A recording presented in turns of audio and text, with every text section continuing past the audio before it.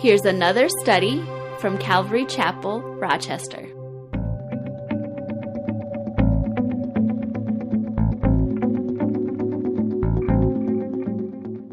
So we're beginning a new study. We're in the Old Testament in the book of Daniel. So if you want to go ahead and turn your Bibles to Daniel, it's right after the book of Ezekiel. If you're looking for Daniel, if you get to like Isaiah, it's a pretty big book in the Bible. Just keep going to the right. You'll go through Jeremiah. It's another big book. And then you hit Ezekiel. Daniel's the next one. So you want to go ahead and turn your Bibles to Daniel chapter 1. Now the book of Daniel has had a lot of criticism and has been rejected by critics of the Bible, and probably more than any other book other than the book of Genesis. The book of Genesis is the exception to that because Genesis is the most criticized, most rejected book by critics. Why? Well, because it describes the origins of just about everything. It describes the origin of everything that basically exists. It describes the origin of the universe. It describes the origin of the earth itself, this world that you and I live in, of the animal species, of mankind. The origin of marriage is described there in the book of Genesis, as is the origin of sin.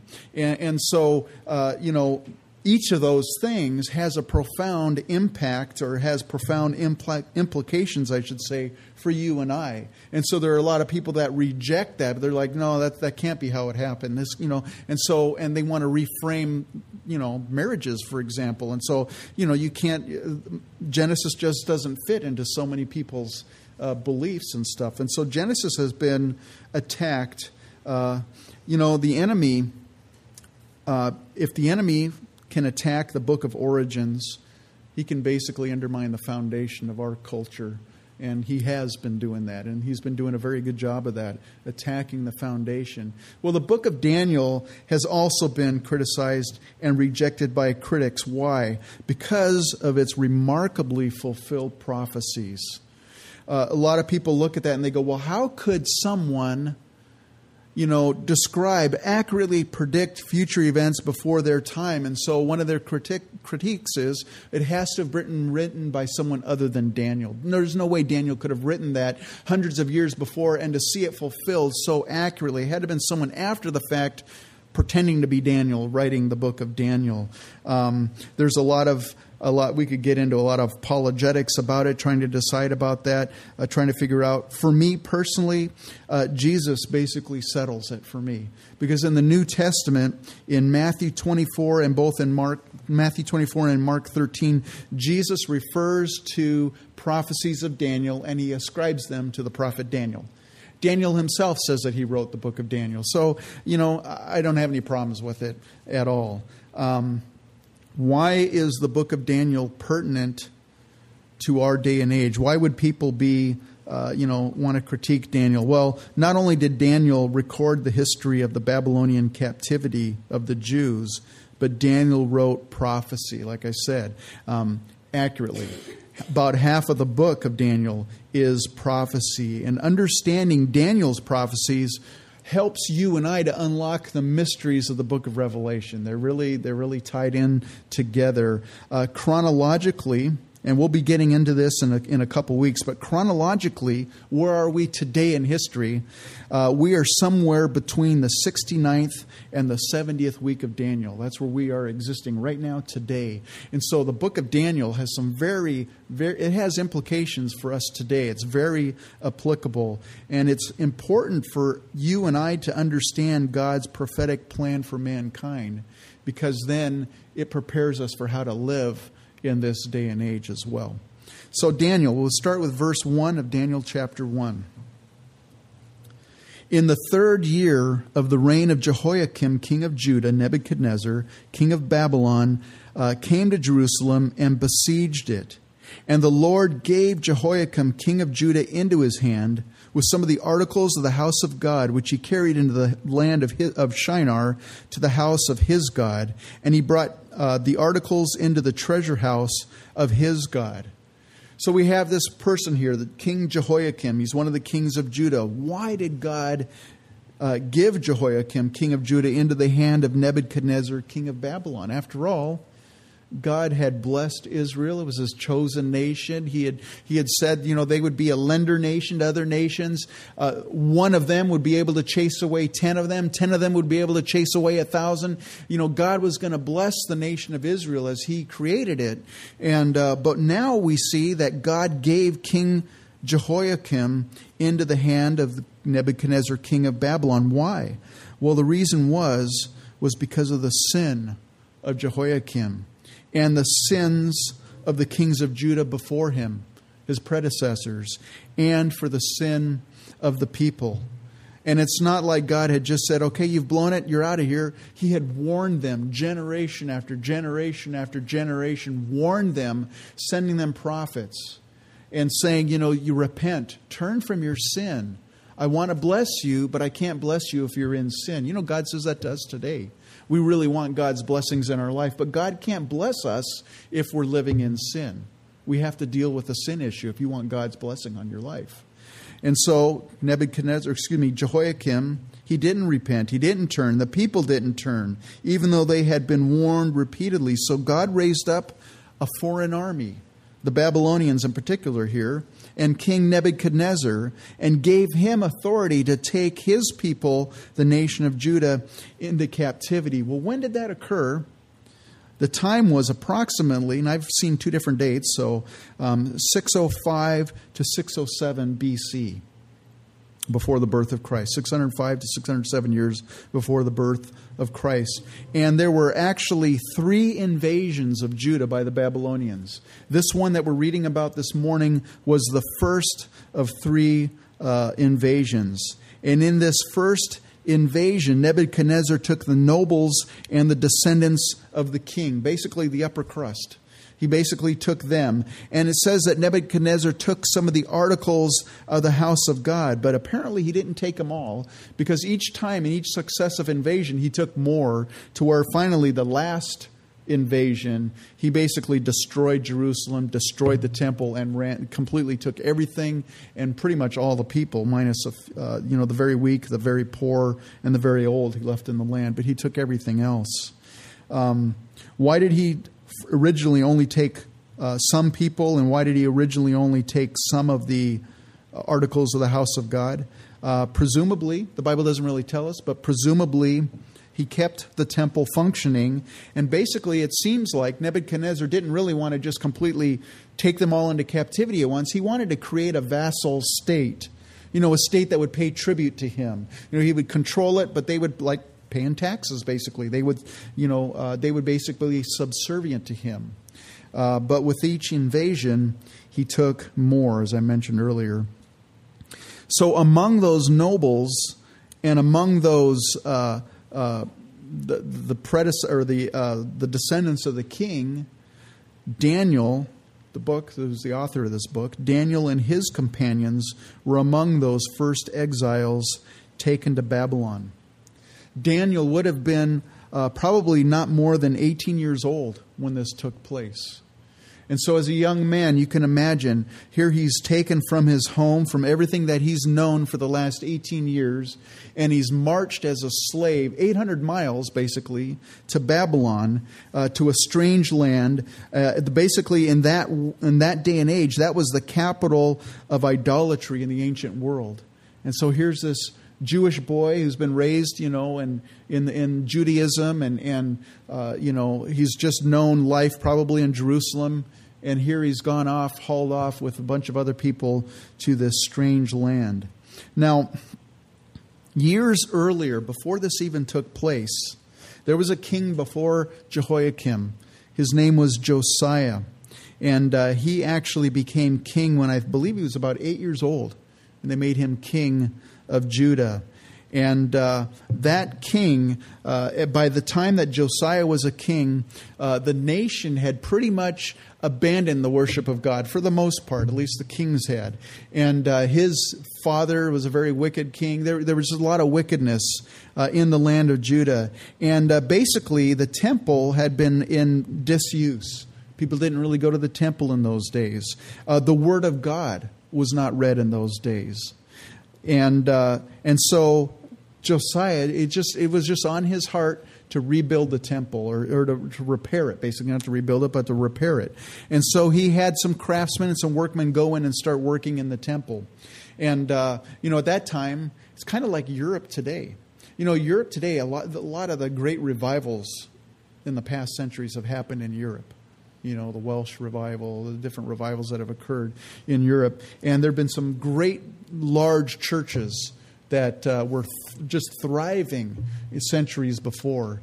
But if you go to Europe today, those are, they're museums, they're, attractions to come and see. They've been converted to different, establishments and stuff. All these great churches where all this great revivals had taken place centuries earlier. But the worship of God, basically, people did stop going to church. And why? Well, part of the reason was because the churches stopped teaching the Word of God, basically. And so, they got old. They were no longer relevant to people. And so people stopped going and worshiping. And so these magnificent churches came into basically disuse. And now they're museums, like I said, and anything but houses of worship. To be honest with you, churches in the U.S. are going that same direction. They're following the same pattern as churches in Europe. And really, unless there's a revival, like there's a revival in Josiah's day, given maybe another decade or 2 decades, many of these great big churches here in America, they're going to be, they're going to be on the market for sale because there's not going to be enough people to maintain them. And pretty soon they'll be museums, and they'll be places of, different businesses and stuff. How does a revival come about? I think it's the same way that it came about in Josiah's day, through discovering or rediscovering the Word of God. Because that's exactly what happened in Josiah's time. He sent all these workmen to go in and rebuild the temple. And as these guys were building, they came across these ancient scrolls, dusty, and they'd just been laying there, maybe laying in a corner. And they go, oh, this is kind of interesting. And they pull it open, and they open it, and here's the Word of God to the people of Israel. And they hadn't read it. Some of those people had probably never read it in their lifetime. And so they took it, and they brought it to King Josiah, and they said, King, I think you need to see this. And then he opened up the scroll, and Josiah, it just hit him like a ton of bricks. He repented of himself, and he realized, man, we have been in sin. We've been neglecting God. And at that point, there was a great revival in the land that Josiah led, and it was through rediscovering God's Word, through reading it, and not only reading it, but obeying it, responding in obedience. You want a revival, that's where it comes. That's the Word of God, basically. Reading it and doing what it says. Well, Josiah read the Word of God, and it convicted him, and he responded to obedience to God's Word, and he led the nation in a revival. And there had been probably about a 57-year trend toward heathenism before him. His grandfather Manasseh, very, very wicked king, and his father Ammon, both wicked kings. They had led the nation further and further and further towards idolatry. And then Josiah became a king. There was this revival that occurred, and he was really leading the nation in revival. Well, Daniel was a child at the time of this national revival. Everybody loved King Josiah. He was a good king. He was a righteous king. He led the nation back towards God. In fact, he led one of the largest I'm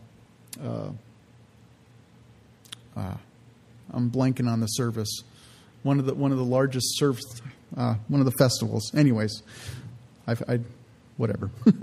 But he was a great king, and he led the nation into a revival. And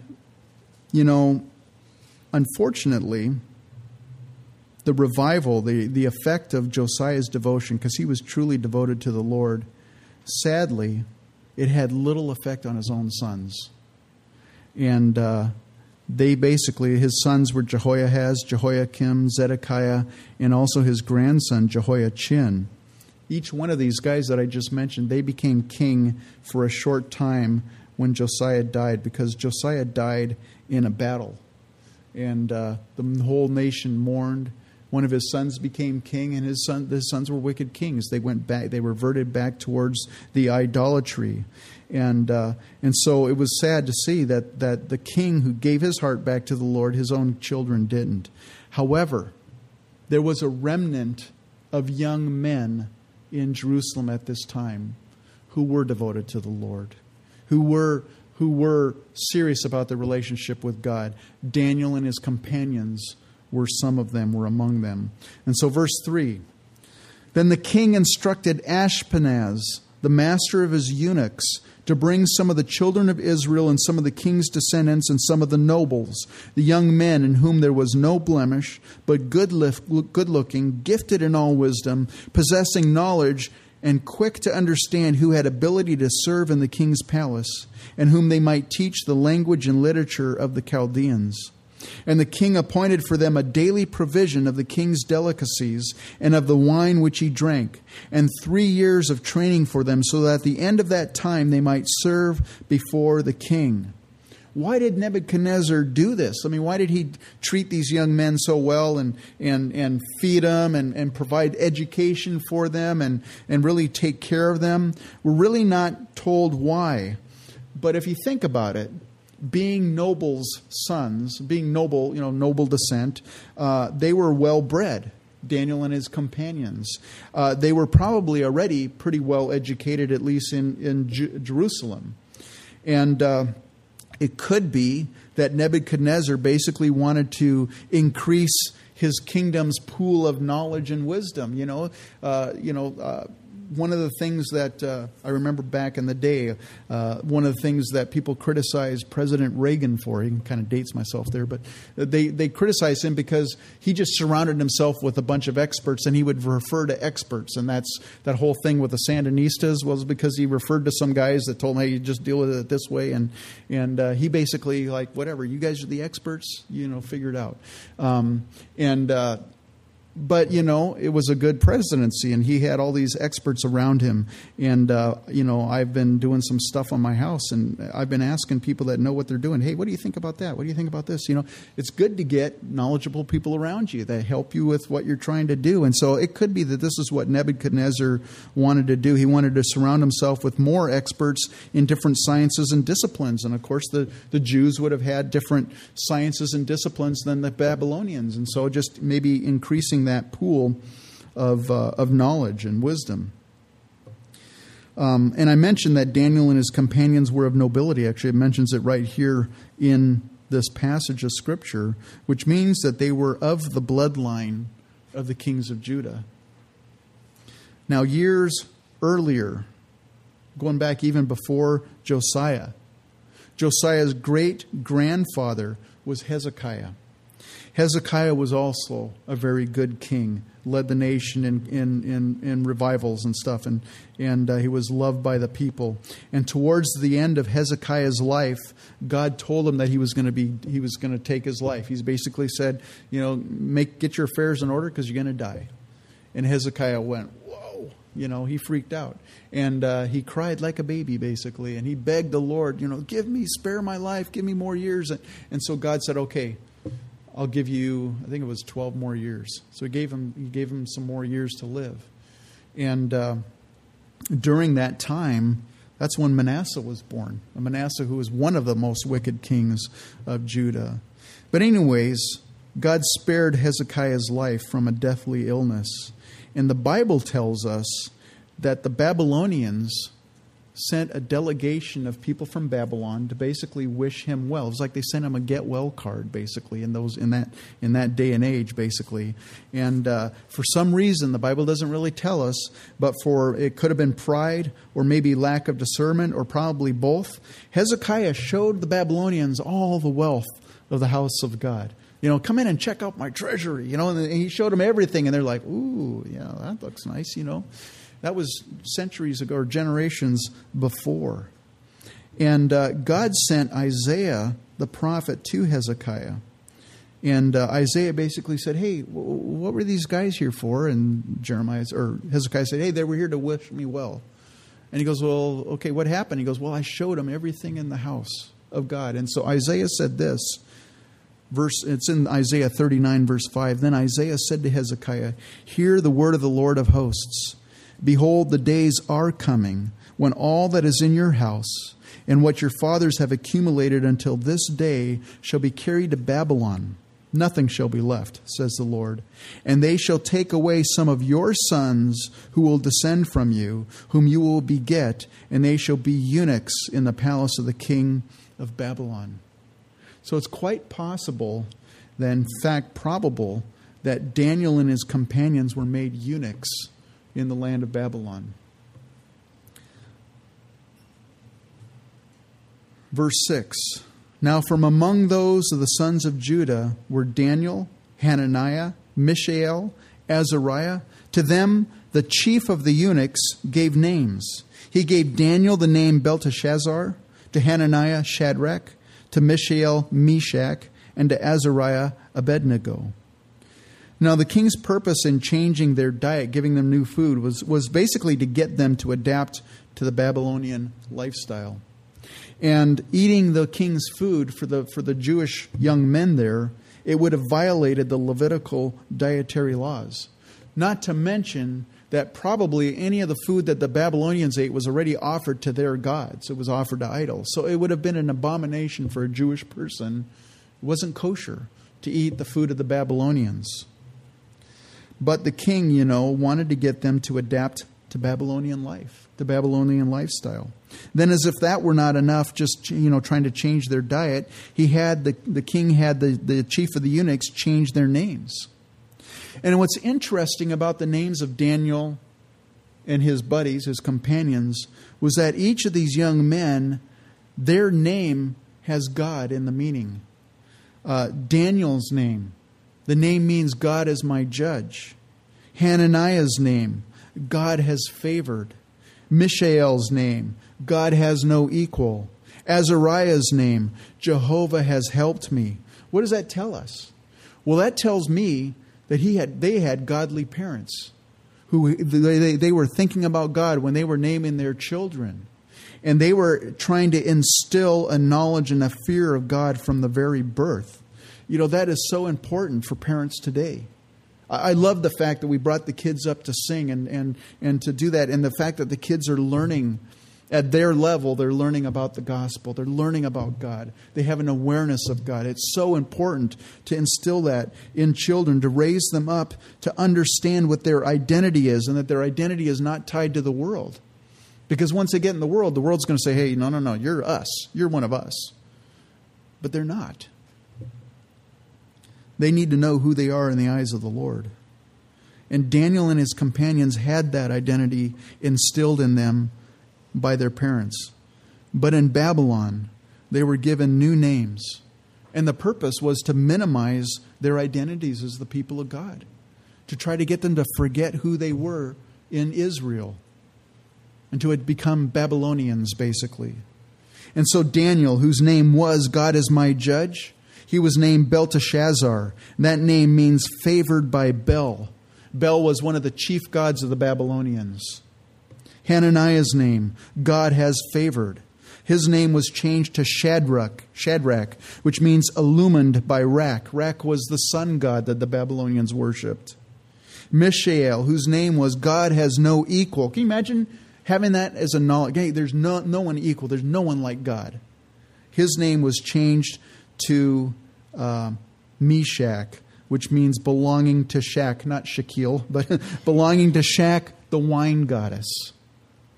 Azariah, Jehovah has helped. His name was changed to Abednego, which was a servant of Nego. Nego was a Babylonian equivalent of Lucifer. So if you can imagine how that would have affected these young men who were instilled with the knowledge of God. No, you're illumined by Rak. You're a servant of Lucifer. How that would have impacted these young men. Now, being children of nobility back in Judah, they would have been well educated and probably educated in the temple to some degree. And it's interesting because the prophet Habakkuk was a contemporary of Jeremiah. And the scholars figure that Habakkuk's ministry was probably just developing basically in the years just after King Josiah's death. Well, Daniel would have been about 15 years old when Josiah died. And so he probably, more than likely, was educated even by Habakkuk the prophet. And the prophet Habakkuk, and we haven't got to the book of Habakkuk yet, but the prophet Habakkuk foretold of the invasion of Judah by the Babylonians. You can read it in the book of Habakkuk. And so Habakkuk probably warned Daniel as he had that time. God had laid that truth of Scripture on his heart, the prophecies, and he wanted to impart it to Daniel and his companions. Hey, Daniel, there's a time coming. God's going to punish this nation. You guys are going to go into Babylon. The whole nation's going to go into captivity. But, warning them and telling them, hey, God has his hand on your life. Not only the prophet Habakkuk, but they had the writings of Isaiah and they had the writings of Jeremiah, prophets of the Lord who warned over and over again about what was going to occur. And this must have had an impact and an effect on young Daniel, and that prepared him when he found himself being led away to Babylon as a captive. I think about how important it is for us to teach our young children, to prepare them. We prepare them to send them off to college. And, you might give them a good, solid Christian education. You bring them to church, everything. And then you send them off to college. And in college, man, they're like set free to the wolves, basically. All the atheistic professors and everything. And they're going to be brainwashed. And so it's so important to prepare your children ahead of time because it's going to happen. The world's going to try to give your children a new identity. That you belong to us, man. Forget that stuff. That's all fairy tales, man. This is where it's at. And so it's so important to instill that in our children. Why is it so important for you and I to study the book of Daniel and other books of prophecy? Because God tells you and I in advance what's going to happen so that we can be sober-minded and alert and realize, hey, I see this happening and this is what God's word said. I need to live according to that. And I think this is what happened in Daniel's life. He was warned. They were prepared how to live when they got to Babylon. And so we get to verse 8. Here the Babylonians are trying to brainwash Daniel and his friends. They're trying to give them a new identity, a Babylonian identity, which was idolatry.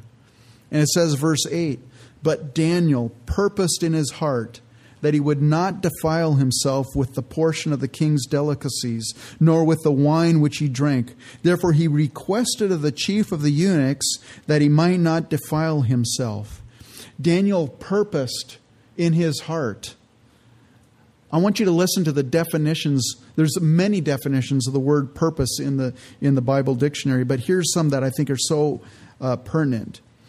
Consider, commit, determine, rehearse, regard, appoint. Daniel considered.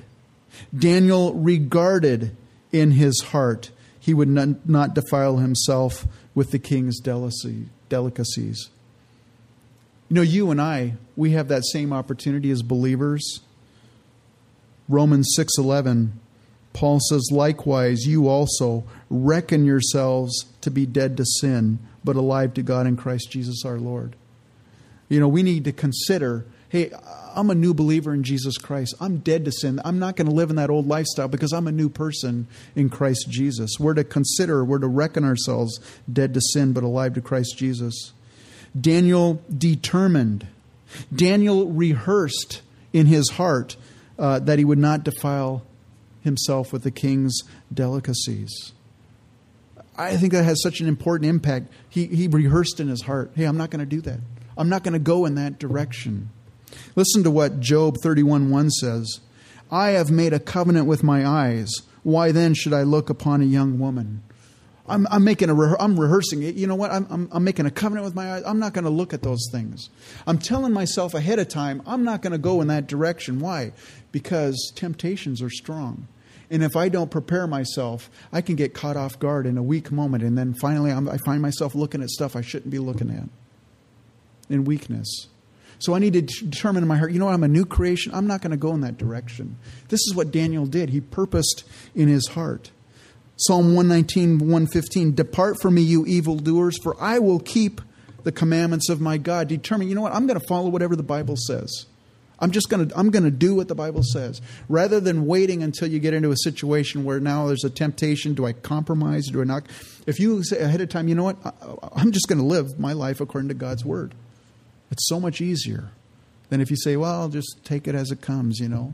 And a lot of times we as Christians do that. We kind of leave the back door open. Well, you know, if things, you know, nobody's watching, you know, I can get away with this.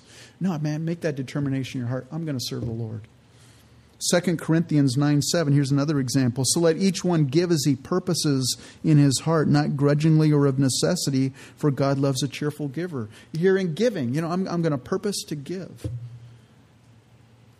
So Daniel, raised by godly parents, most likely, given their names, him and his companions, and warned by God's prophets, most likely, prepared himself in advance to remain true and faithful to the Lord while in Babylon. Those of you that have kids going into college or getting ready to go to college in a couple of years, wouldn't that be cool if you just had that confidence in your heart? You know what? I know that they're purposing in their heart that they're not going to go the way of the world, that they're not going to fall for those lies and stuff. What a comfort that would be, right? Well, that's what Daniel did. It says, therefore he requested of the chief of the eunuchs that he might not defile himself. Daniel was very diplomatic. He didn't make some big, bold, I ain't going to do that. That's idolatry. He just said, hey, you know what? Can you let me not do those things? And, you know, we get to verse 9, and I think because Daniel purposed in his heart that he was going to live righteously in a land of unrighteousness. Verse 9, now God had brought Daniel into the favor and goodwill of the chief of the eunuchs. And the chief of the eunuchs said to Daniel, I fear my lord the king who has appointed your food and drink. For why should he see your faces looking worse than the young men who are your age? Then you would endanger my head before the king. So in other words, he's saying, you know what? I hear what you're saying, Daniel, and I like you, Daniel. I mean, you're a good guy. You seem like a very upright guy. But listen, the king told me this. And the king, you know, he can chop off my head anytime. And if I disobey the king's orders, I'm dead. And so Daniel said to the steward, whom the chief of the eunuchs had set over Daniel, Hananiah, Mishael, and Azariah, please test your servants for 10 days, and let them give us vegetables to eat and water to drink. Then let our appearance be examined before you, and the appearance of the young men who eat the portion of the king's delicacies. And as you see fit, so deal with your servants. So he consented with them in this matter and tested them 10 days. You know, it says here God had brought Daniel into the favor and goodwill of the chief of the eunuchs. Proverbs 16:7 says this, when a man's ways please the Lord, he even makes his enemies to be at peace with him. You know, there's another thing that we see in the quality or in the character of Daniel here. Daniel was a leader. He was even a leader among these 4 men, or these 4 young men, I should say. Would the others have done the same thing Daniel had done if Daniel had not taken that leadership role? We never know. We won't know because Daniel stepped up and said, hey, you know, he purposed in his heart. Because it's interesting. You read verse 8 and it says, but Daniel purposed in his heart that he would not defile himself with the portion of the king's delicacies, nor with the wine which he drank. Therefore, he requested of the chief of the eunuchs that he might not defile himself. I mean, he had his own conviction. You know, I don't want to do this. I don't want to defile myself, and I'm not going to. He made that determination in himself. But then we get to verse 10. And it says, and the chief of the eunuchs said to Daniel, which we read earlier, I fear my lord the king who has appointed your food and drink, for why should he see your faces? So that's not just Daniel, that's Daniel and his buddies are standing before the king there, or before the chief of the eunuchs. Well, for why should he see your faces looking worse than the young men who are your age? Then you would endanger my head before the king. And then listen to what Daniel says here in verse 12. Please test your servants for 10 days, and let them give us vegetables to eat and water to drink. Then let our appearance be examined before you, and the appearance of the young men who eat the portion of the king's delicacies. And as you see fit, so deal with your servants. Now, I can imagine Daniel didn't just go up there by himself and say, hey, try this out, and if it doesn't work, you can do whatever you want with us. They'd be like, what do you mean us?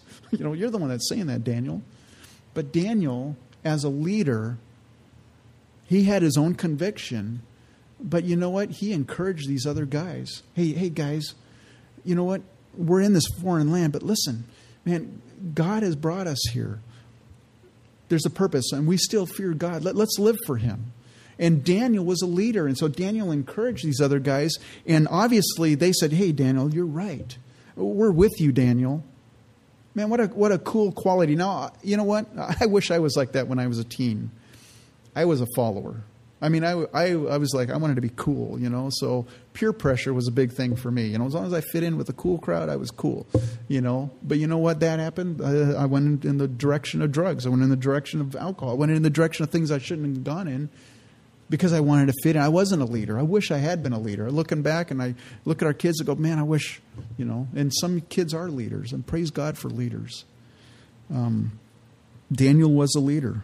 At some point, Daniel became the spokesman for the four of them, which means he had to have discussed it with them. And he had to have been first willing to stand for righteousness himself, but his commitment encouraged others to take the same stand for righteousness. I wonder if you and I do that in the workplace, in school, in our communities. If we're the ones that are saying, you know what, I'm going to stand for righteousness, because so often, we get intimidated into science. And for, when there's one person that says, you know what, I'm going to stand for righteousness, and then the other believers around him who've been maybe kind of like, oh, I don't, they go, you know what, I'm standing with you, brother, or I'm standing with you, sister. I wonder if we are the ones that would be willing to take that step of boldness and say, you know what, I'm going to stand for righteousness. Daniel did, and because of his stand, he encouraged others to follow his leading. So, of course, and then God blessed them. And so the chief of the eunuchs, it says, he consented with them in this manner and tested them 10 days. Verse 15, and at the end of 10 days, their features appeared better and fatter in flesh than all the young men. So in other words, they eaten vegetables and water, but they didn't look any gaunt. They didn't look gaunt. They didn't look undernourished or malnourished. They looked better than the other young men who ate the portion of the king's delicacies. Thus the steward took away their portion of delicacies and the wine that they were to drink and gave them vegetables. So Daniel and his companions, they pleased the Lord, and the Lord gave them favor with their enemies. Verse 17, as for these four young men, God gave them knowledge and skill in all literature and wisdom, and Daniel had understanding in all visions and dreams. Psalm 119:98 says, you, through your commandments, make me wiser than my enemies, for they are ever with me. I have more understanding than all my teachers, for your testimonies are my meditation. I understand more than the ancients because I keep your precepts. You want to have knowledge? You want to have wisdom? It's found in the Word of God. It says you live your life according to God's Word. You will be wiser than your enemies. You will understand more than the ancients if you not only read God's Word, but if you keep God's Word. Proverbs 2:6, for the Lord gives wisdom, from his mouth come knowledge and understanding. That's where it comes from God's Word. Verse 18, now at the end of the days, when the king had said that they should be brought in, the chief of the eunuchs brought them in before Nebuchadnezzar. Then the king interviewed them, and among them all none was found like Daniel, Hananiah, Mishael, and Azariah. Therefore, they served before the king. So here's these guys who didn't compromise. They didn't compromise, and yet God put them in a position of prominence, a position of influence, and they didn't have to compromise themselves. They just stuck by what God's Word, they stuck by their convictions, and God blessed them and God provided a way. What a lesson that is for you and I. Verse 20, and in all matters of wisdom and understanding about which the king examined them, he found them 10 times better than all the magicians and astrologers who were in all his realm. Now the Chaldeans were known in the ancient world for their astrology, astronomy. I mean, they were into sciences. They were very well educated. They were really into it. And Nebuchadnezzar was a Chaldean himself, so he was not a dummy. He was a very intelligent person himself, and he himself tested them. And he's like, "Whoa, you guys are smarter than those guys and these dummies back here, you know." And so, Daniel. It's interesting here. Daniel and his companions are mentioned in the New Testament in the Hall of Faith, which is Hebrews chapter 11. Because in Hebrews chapter 11, verse 33, it talks about men who through faith stopped the mouths of lions. We're going to get to a very interesting story here about Daniel in the lion's den. And I'm sure if you've been to Sunday school, if you watch VeggieTales or whatever, you know what I'm talking about. Daniel was in the lion's den. We're going to be reading about that. Through faith, he stopped the mouths of lions. Through faith, they quenched the violence of fire. There's another very fascinating story. People read that and go, that can't be true. Well, it is. It's God's word, and it is true. We'll be getting to that. I encourage you to come back for our study in Daniel. It's going to be very good. Ezekiel. Now, Ezekiel was younger than Jeremiah. He was a prophet. He would have been younger than Daniel. By the time Ezekiel was writing his book, Daniel already had acquired quite a bit of fame in Babylon because he was in a very prominent place, and he was a guy who stuck by his convictions. And he was very well known. Ezekiel uses Daniel as an example of righteousness twice in the book of Ezekiel. Ezekiel 14:14, Ezekiel says, even if these three men, Noah, Daniel, and Job, he's in pretty good company there. Noah, Daniel, and Job were in it. They would deliver only themselves by their righteousness, says the Lord God. Daniel, that's twice mentioned about his righteousness. Daniel is also, in Ezekiel, used as an example of wisdom. In Ezekiel 28:3, Ezekiel is prophesying to the king of Tyre. And he says, behold, you are wiser than Daniel. There is no secret that it can be hidden from you. So Ezekiel already, Daniel had a reputation, and it was a reputation of righteousness, and it was a reputation of no compromise. And this young man, he didn't have the opportunity to have a family. He didn't have the opportunity to serve in the temple. He was in a foreign land. He was in an idolatrous place, but he stuck by his principles, and he would remain faithful to the Lord, and God blessed him. And Daniel lived a very long life, and he was honored by kings, by foreign kings. Daniel, verse 21, it says, thus Daniel continued until the first year of King Cyrus.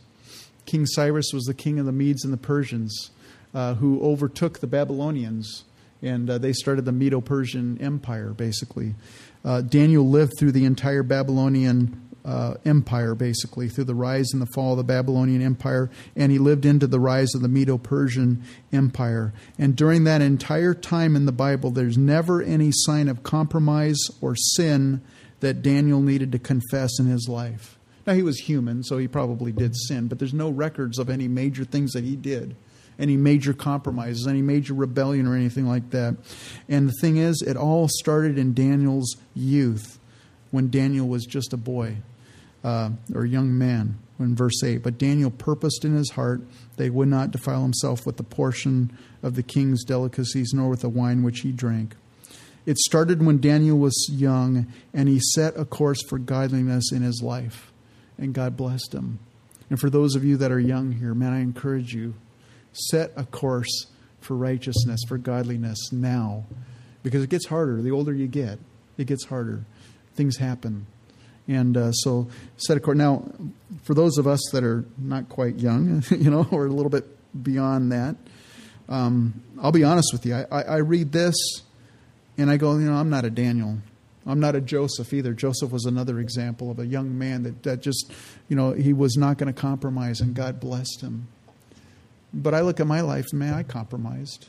And probably some of you here, you have regrets. Maybe a lot of regrets. Maybe you go, it's too late. I've already sown my wild oats. I've already done those things.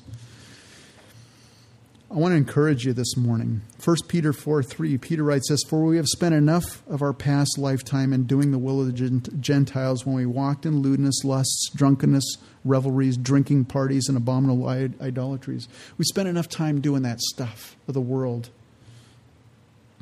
But you know what? God gives you and I chances. This morning, God's giving you and I another chance. If this Holy Spirit's speaking to you, He's giving you another chance. You know, throughout Jeremiah's ministry, and he had a very long ministry too, Jeremiah, the Lord through Jeremiah continually told the children of Israel, the children of the nation of Judah, repent and return, and I will bless you. Jeremiah 3:14, he says, "Return, O backsliding children, says the Lord, for I am married to you. I will take you, one from a city and two from a family, and I will bring you to Zion." God over and over and over again says, return and I'll bless you. You know that God says that today to you and I? If you will turn from your sins, I'll erase that past and you'll be a new person, and I'll bless you and I'll lead you and I'll guide you. It's never too late to turn back to the Lord. You might have regrets. I have regrets, but it's not too late.